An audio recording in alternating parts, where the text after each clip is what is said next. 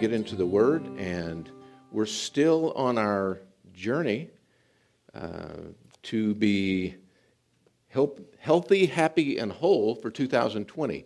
Some of you may not know what this is. Some of you may not have been with us last week or even the last few weeks of the year, but we felt an unction from God to just pursue health in this year. And not just in our body. That's just one aspect. We felt an unction from God to just pursue health in our whole being. And I'll explain more of that as we go along. But health is such an important thing. And our part in our health is a big deal. Even if you're Christian, even if you believe in divine health, you still have a part to play. In fact, I read the statistics this week and it just blew my mind. I mean, it really did. It's like we spend $2.5 trillion, not billion, $1 trillion a year on health care in this country. $2.5 trillion. And now get this statistic. 75% of that money spent is spent treating chronic disease that could be eliminated by lifestyle change.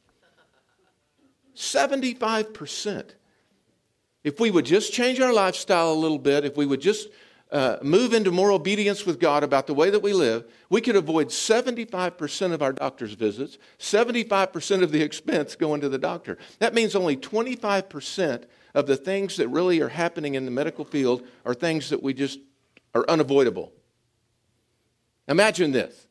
I had a friend this week that was trying to get in the hospital bed. They had to wait for a room to open up. If we had a few lifestyle changes, if we really pursued this, what we're talking about in 2020, with all of our heart, think about all the hospital rooms, 75% of them opening up for people that are really ill.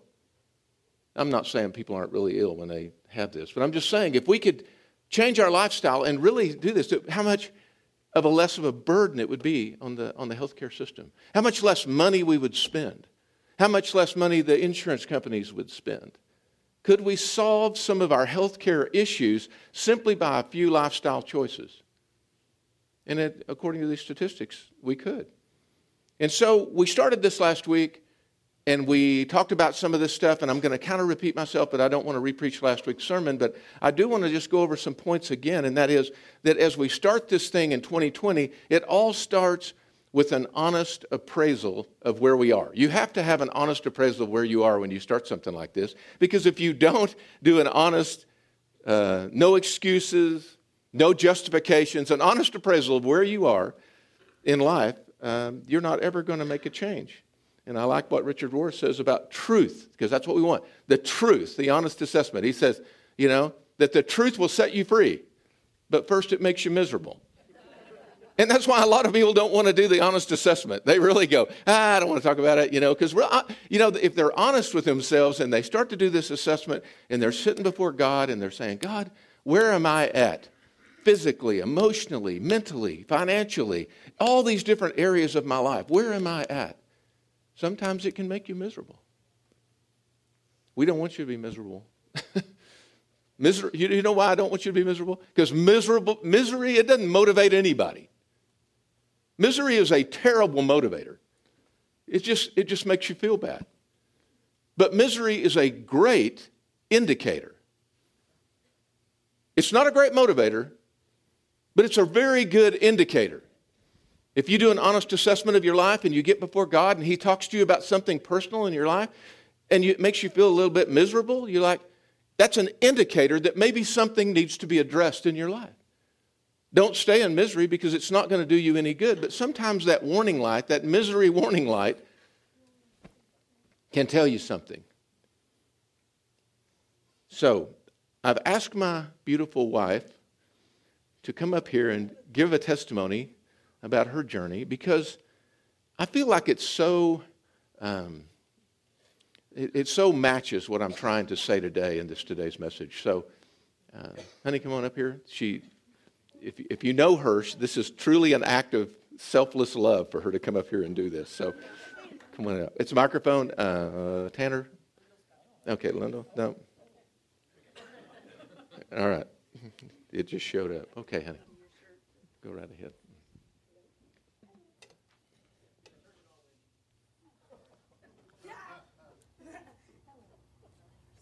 Hello?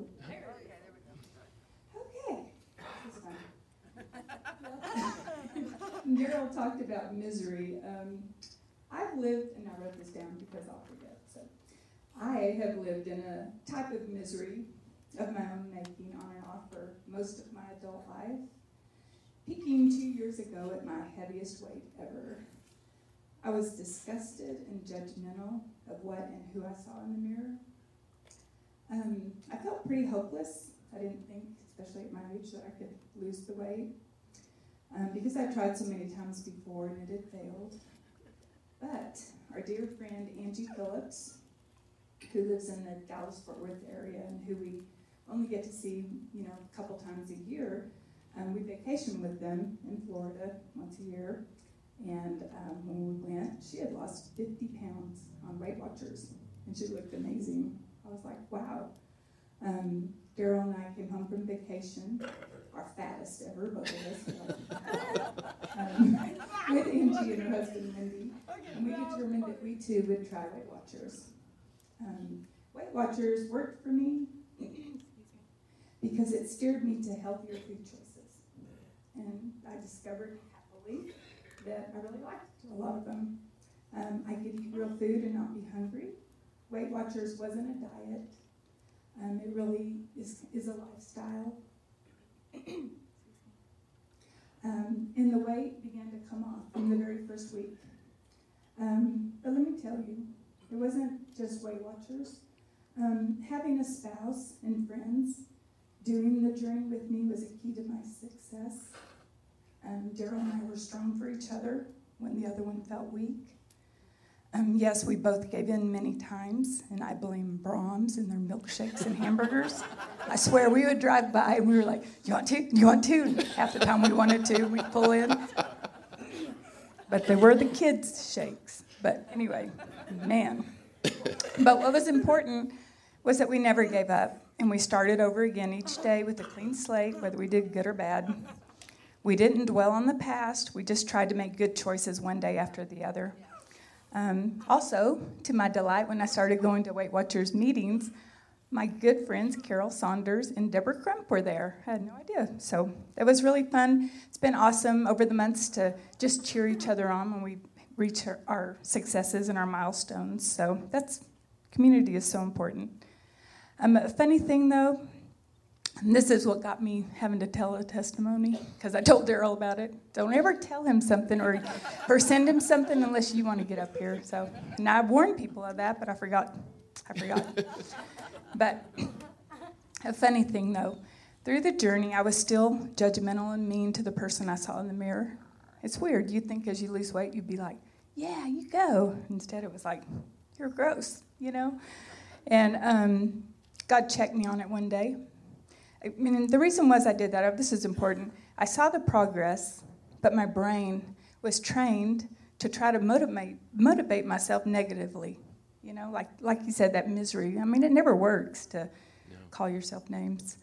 So anyway, God checked me on this. He told me he would never be that mean to me, so why am I so mean to myself? And I began to thank him for my wonderful body. It had carried me healthy for 55 years, borne me 2 beautiful children, and was the temple that he lived in. So I changed the verbiage in my head to more positive, hopeful, and loving statements. And I can't even recall the last time I said something mean to myself in my brain, so there's that. I encourage you to try it too. You'll be amazed how ditching the negative and speaking life will transform your mind. One of my goals, and I'm almost done, one of my goals for 2020 is to add exercise and strength training to my life. My challenge is to rewire my brain on that and not think of exercise as a dirty word because I hate it. But the Bible says it has some benefits, so I'm going to choose to believe that. It's taken me 16 months to reach my weight goal. There have been great weigh-in days with small losses, big losses. I've had plateaus that have frustrated me to no end. And many times I gained weight. But the key is to just keep going forward, lean on your friends and your family, ask the Lord for wisdom and strength, and never give up because you're worth it.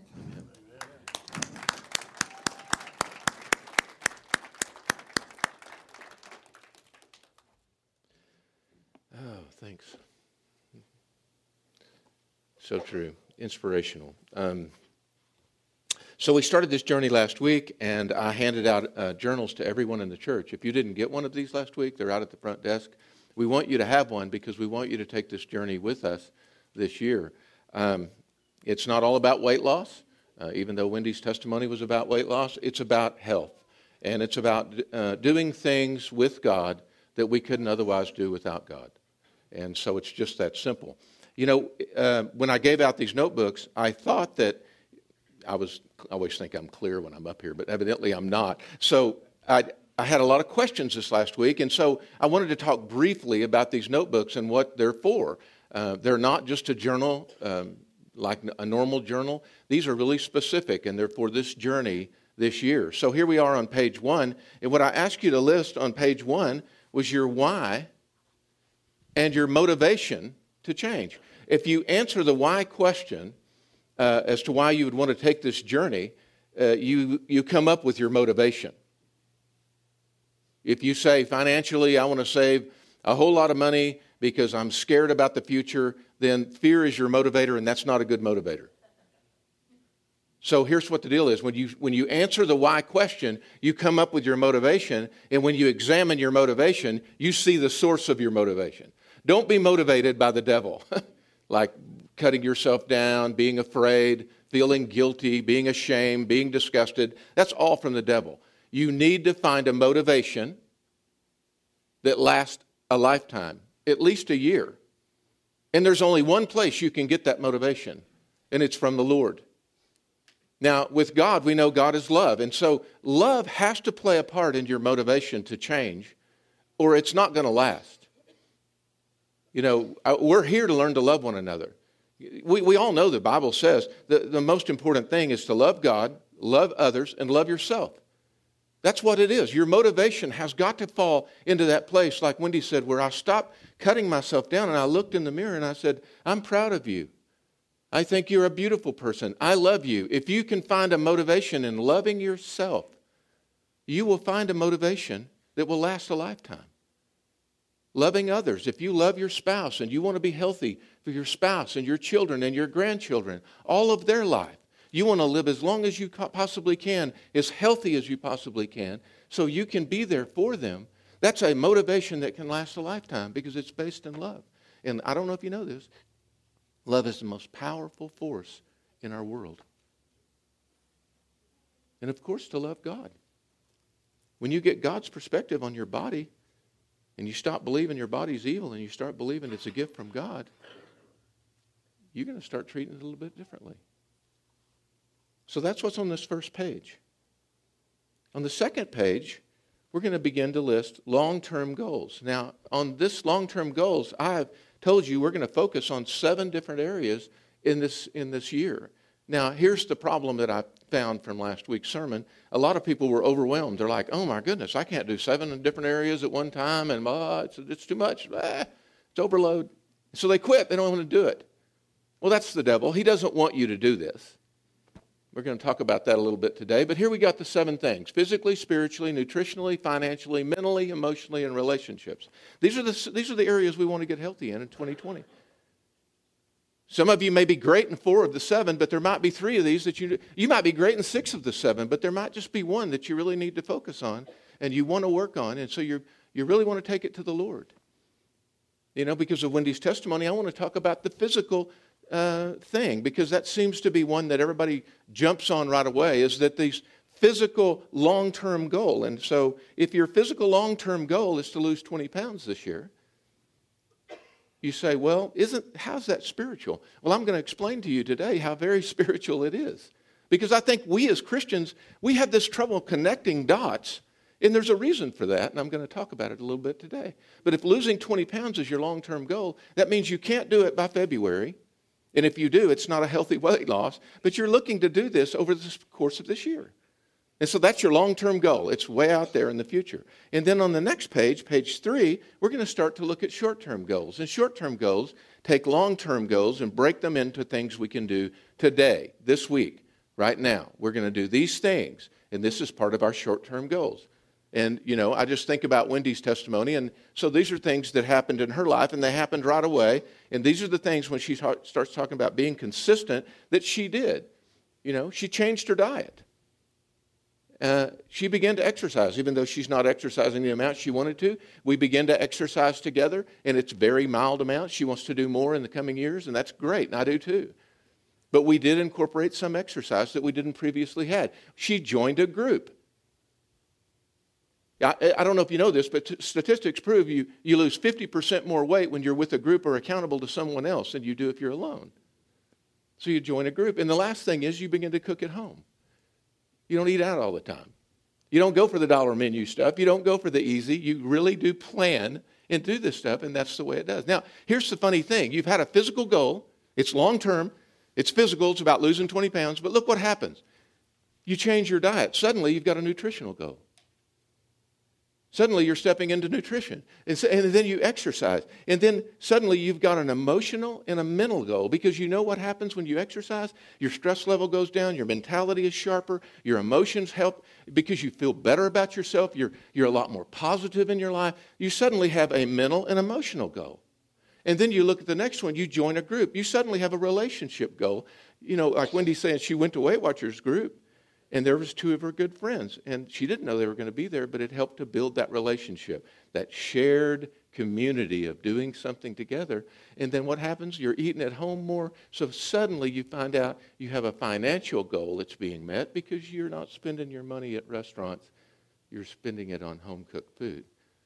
You see, don't overwhelm yourself. If there's just one thing in your life, one thing in this year, just tackle that one thing. And what you find out is that you're going to bleed over into all these other areas, and you're going to make advancement. Next week, I'm going to talk about the next few pages of your journal, but this is the first one. So let me give you a disclaimer here. These are very flimsy. We bought the cheapest one we could find because we're giving them away. And the pages will fall out, so handle with care. But I got them this size so they'll fit in your Bible, they'll fit in your purse, they'll fit in your car. And I want you to really make a commitment with this year because it's worth it. But a lot of people reach a goal and they reach a short-term goal and they make a change, but it's not a lasting change. A lot of people start stuff 2 weeks later, 3 weeks later, they stop. And so what we're talking about today is finding a lasting change, a motivation that will last a lifetime or even a year. What is your motivation? It's so important. When I rolled this out at the Vision Retreat a few months ago, I rolled out what our focus was going to be for this next year. I was so surprised by the opposition that I was like, really? There's a lot of people just like, oh. And I thought, why? Why? And it's because, it's the devil. Now, I don't want to always jump with the devil, but the devil hates this stuff. I don't know if you know the devil doesn't want you to lose weight because he wants you to condemn yourself. He wants you to be disgusted with you. He wants you to feel inferior. He wants you to withdraw and isolate and hide because you don't like the way you look or feel.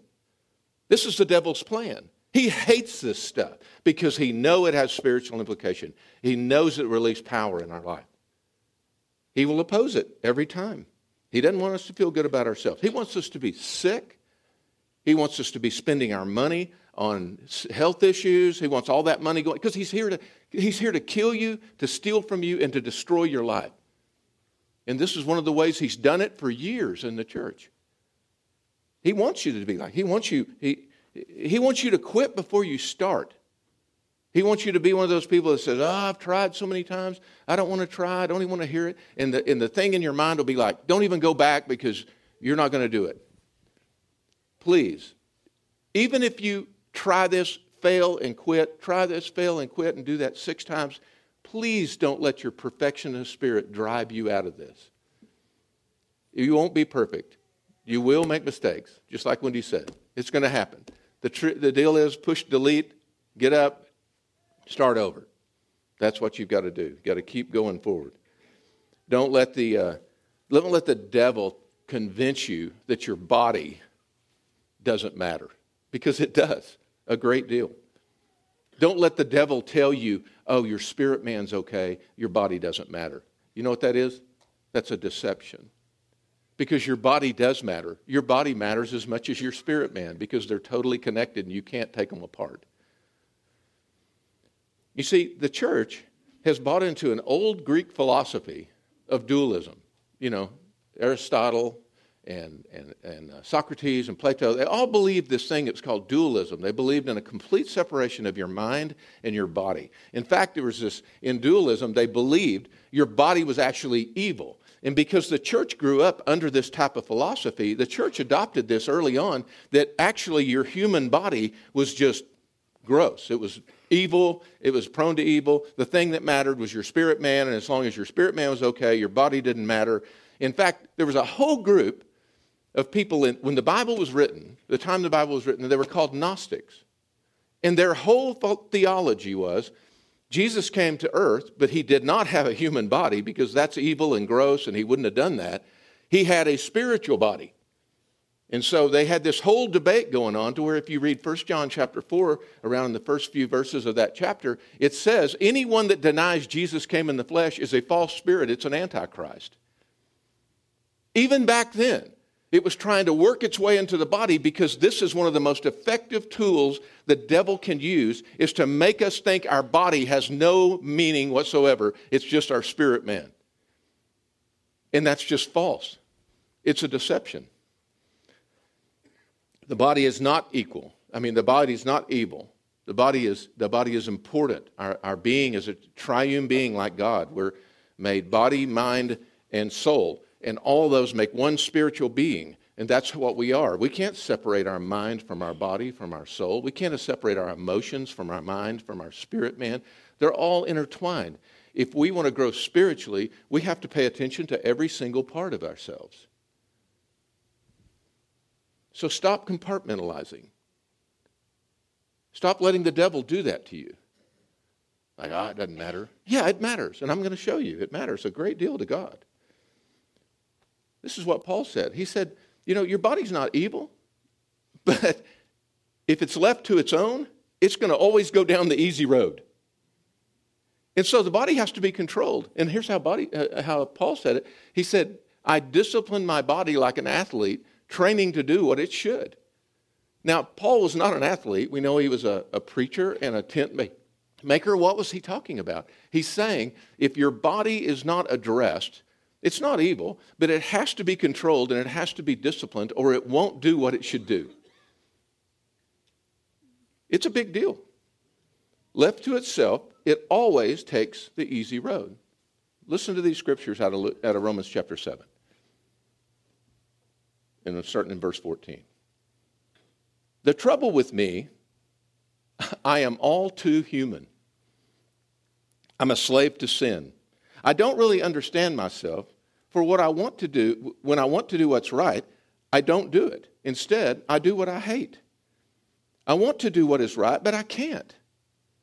Now, this is the Bible talking right here about human nature. It started off by saying, I'm way too human. I want to do what's good, but I don't. I don't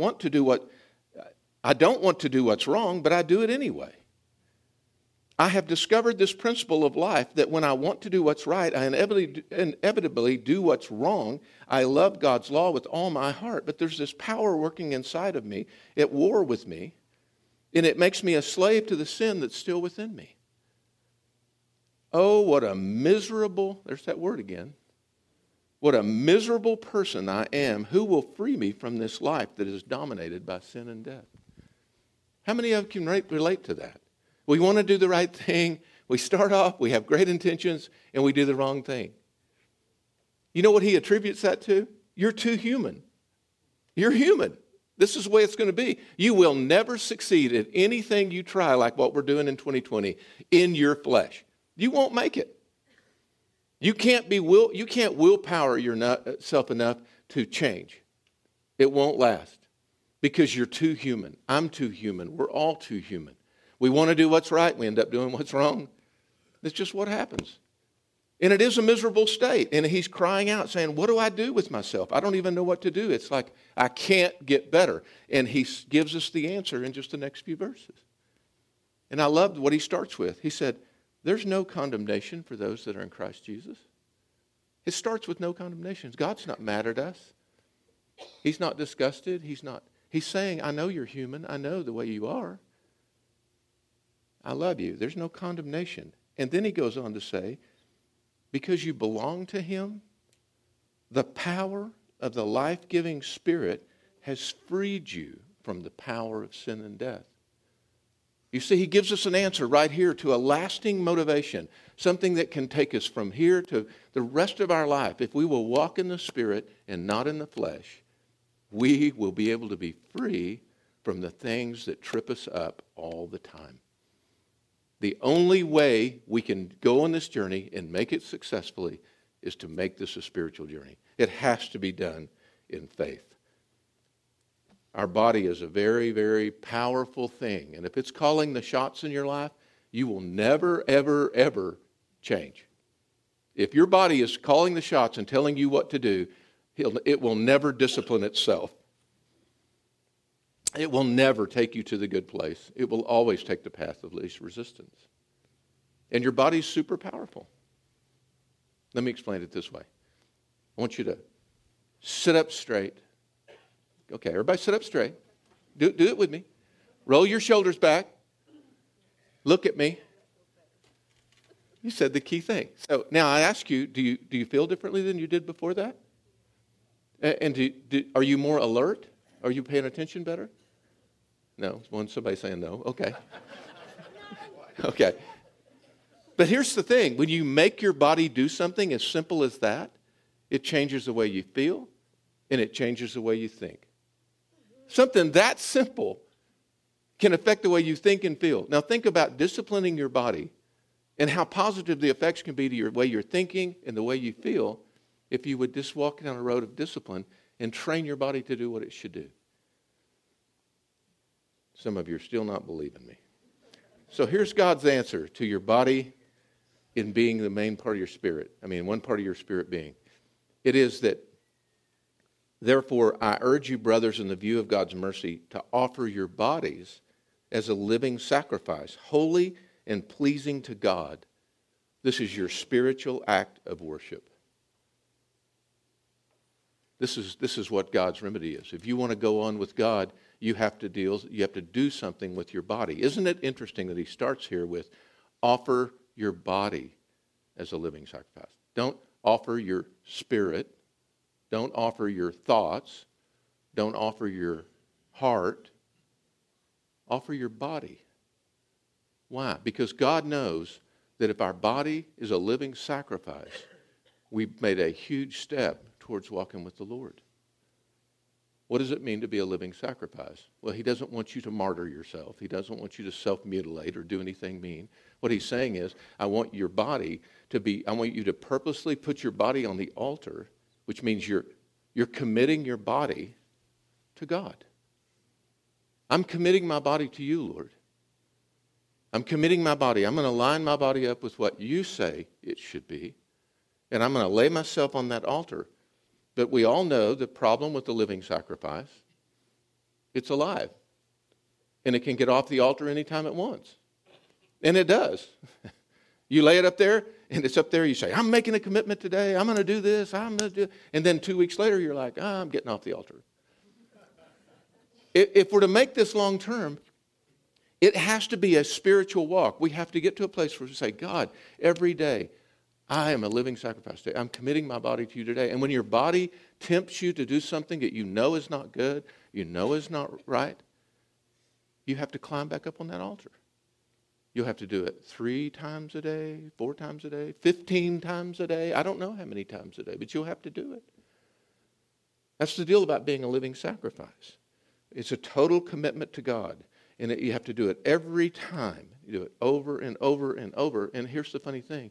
God says when we do that, it's a spiritual act of worship. You see, maybe we've had the wrong idea about what worship is. We think it's music or singing or lifting our hands or praising in that way, and it is. But God says one of the main ways we worship him is by committing our body to him. By letting him have the say over our body. You do know your body's not your own. We read that last week. You've been given this tremendous gift, and God says it's a gift, and you just manage it. You don't own this. And this is not evil. God could live anywhere in the universe. He used to live in a temple in Jerusalem on the Temple Mount. He used to live in the Holy of Holies, above the Ark of the Covenant, right there at the mercy seat. That's where he dwelt. He doesn't dwell there anymore. You know where he chooses to dwell? In your body. In your body. Don't tell me this doesn't matter. This is a holy place for God. We offer this body, and it is a spiritual act of service. Keeping your body in shape is a spiritual act of service. You can be worshiping God by going to the gym. If your motivation's correct, if you go to the gym because you want to be hot, you want to attract the wrong kind of, you want to attract the wrong kind of attention, I'm not saying that that's the kind of motivation. But if you go to the gym and you make a commitment, you say, God, I am going to commit my body to you. I'm going to do everything I can to be healthy. And you go there, you're worshiping God every bit as much as when you're here at church on your face before God. He sees that as a spiritual act of worship. You see, we've adopted some wrong thinking about our bodies. And it says in Ephesians that no one really hates their body. We lovingly care for it. Now look at the connection he makes here. Just as Christ cares for his body, the church. Did you hear that connection? He's saying that I should look at my body the way Christ looks at the church. And I thought, this is so funny because there are a lot of parallels. I want to tell my body to do the right thing, and it says, no, we're going to Brahms to have a milkshake. It's like it's just going its own way. It's like Jesus with the church. He's saying, church, this is good for you. We're moving you in a good place. And we're like, no, we don't want to do that. We're not going to do that. We're just going to stay home and watch TV.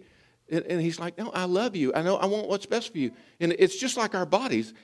We resist. And that's what the Bible says. We like sheep have gone astray. We just go our own way. And God says, you should love your body the way I love the church. And I try to bring the church to the green pasture. I try to bring the church to the good place. They don't always want to go.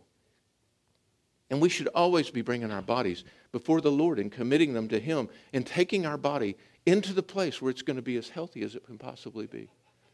Our bodies, they matter a lot. So, how do we do it? We commit our actions to the Lord and our plans will succeed. It's just that simple. It takes a spiritual commitment for this thing to work. You may have tried 50 times before. I love Gary Jones' testimony. He shared it a couple of times up here. He said he was on meth for, 30-something years. He tried to quit 5 different times, and he never could do it. And he said, but one time I met Jesus, and right then I had the power to change. He committed his plans to the Lord, and he succeeded. And he's never gone back. You see, that's the kind of thing we have to get in our mind. This is a spiritual journey. I don't care if it's weight loss, addiction, your finances are a wreck, you can't get them in. It doesn't matter. They're all a spiritual journey. And anytime we stop letting our body call the shots and we make it a living sacrifice, we're truly worshiping God by saying, God, we want to do this your way. We want to do it your way, God. We want to commit to you because it's important. Because whenever we find faith in the midst of our commitment, faith releases God's power. There is a connection between our faith and God's power. It said that Jesus went to his hometown and he couldn't do many miracles there because of their lack of faith. There was no miracles of power. But it goes on and says in Romans 4 about Abraham's faith that it didn't leave him. He did not doubt God's promise. Instead, the faith filled him with power. You see, the power to make this journey, the power to succeed, is a spiritual journey. It doesn't matter if it's something as simple as losing 20 pounds. It's still a faith walk. It's still a spiritual act of service. It's still a spiritual journey in worship. We just have to find faith for it. Because when we find faith for it, God, I'm doing this for you. I'm doing this for me. I'm doing this for those I love. When we find that, His power is released. So when we look at these two verses, I put these two different verses here because they contrast so strongly. It's a simple choice. If you lack faith for what you're doing, you have no power for the journey. You won't have God's power. You'll have your willpower. That's all you'll have, and you won't make it. 2 weeks into it, this is ridiculous.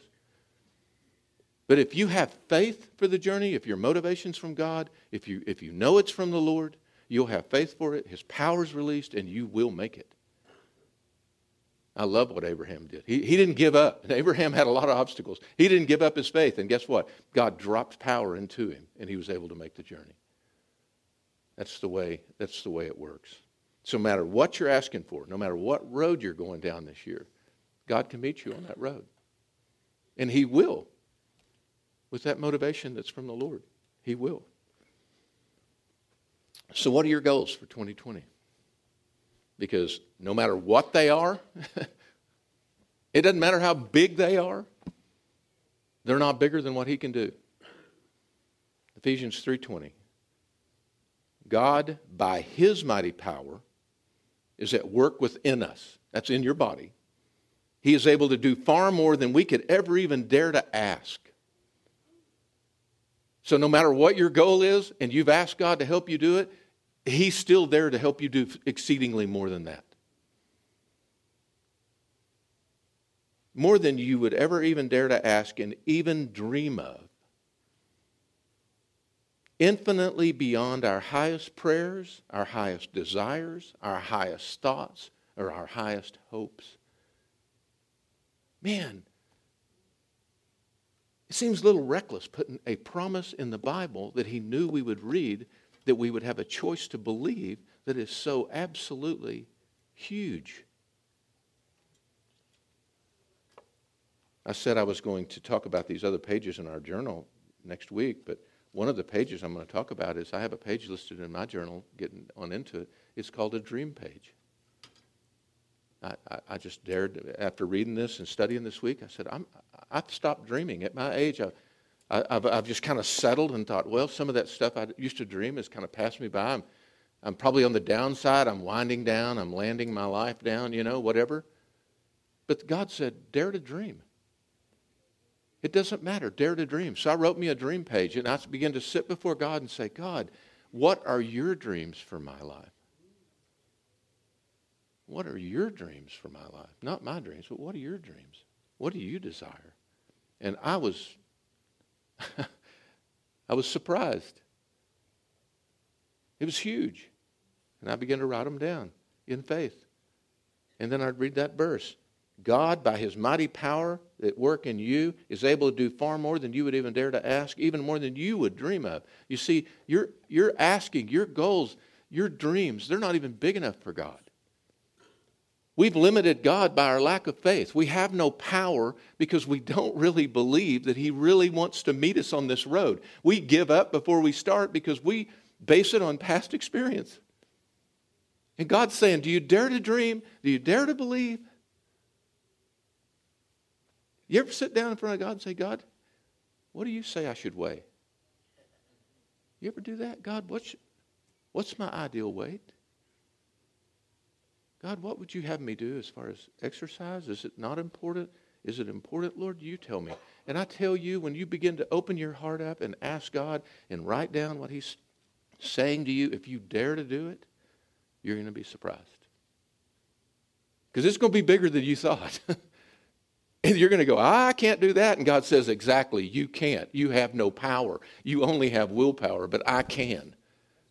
If you can turn into faith what I'm speaking to you. You see, faith comes by hearing, hearing by the word of God. When he speaks a word to you, you have a choice. You're going to believe it or not. Because if you believe the word, it releases power, and God can do it in your life. If you don't believe, you have no power, just like it said earlier. He sets the goal. And he will make a way to accomplish it. God, what's your dream for my life? What do you dream of, God? Let me just say this. God blesses people that dare to ask. He says you have not. And James says that. You have not because you ask not. So many people want to live in contentment. That's what I was doing. I just said well, maybe I've gone as far as I can go. Maybe this is as good as it gets. That's fine. I'm happy. I have a great life. And God says, stop. You're not done. Ask me. God will bless you if you dare to ask me. Dare to dream with me. Let me just ask you this question. What would you ask for? What would you attempt if you knew you couldn't fail? Now think about that. If God drops something in your heart and it is really from Him, how could you fail if you believed it? Because He said, all things are possible for them that believe. I can do all things through Christ who strengthens me. What would we ask for if we knew we could not fail? Because that is the goal that's big enough for 2020. I'm asking you to step out in faith. I'm not asking you to step out in your own power, your own logic, your own willpower. I'm asking you to step in. I want this to be a faith journey. I want us to grow as spiritual beings, challenge ourselves mentally, emotionally, examine ourselves, know the truth. I'm ending with this. Every single goal, this is another reason I know that this is a faith journey and a spiritual journey. Every single goal that you write in your journal is faith. You know that, don't you? Because it's the substance of something hoped for and the evidence of something you've not seen. So in 2020, even losing 20 pounds, it's something I hope for. And in my spirit, God has confirmed to me, I see it in the spirit. I see it, if you want to go there, in the fourth dimension. I don't see it in this one. I see myself in the fourth dimension. I see myself as God sees me. And I dare to believe for that. It's the substance of things hoped for, the evidence of things not seen. And then when we have faith, God releases power to make that faith move us into what God wants us to walk in. It's just that simple. So there's no dream, no goal, financially, physically, anyway, that isn't attainable with God's power. So what are your goals for 2020? That's the question. Let's stand together and pray.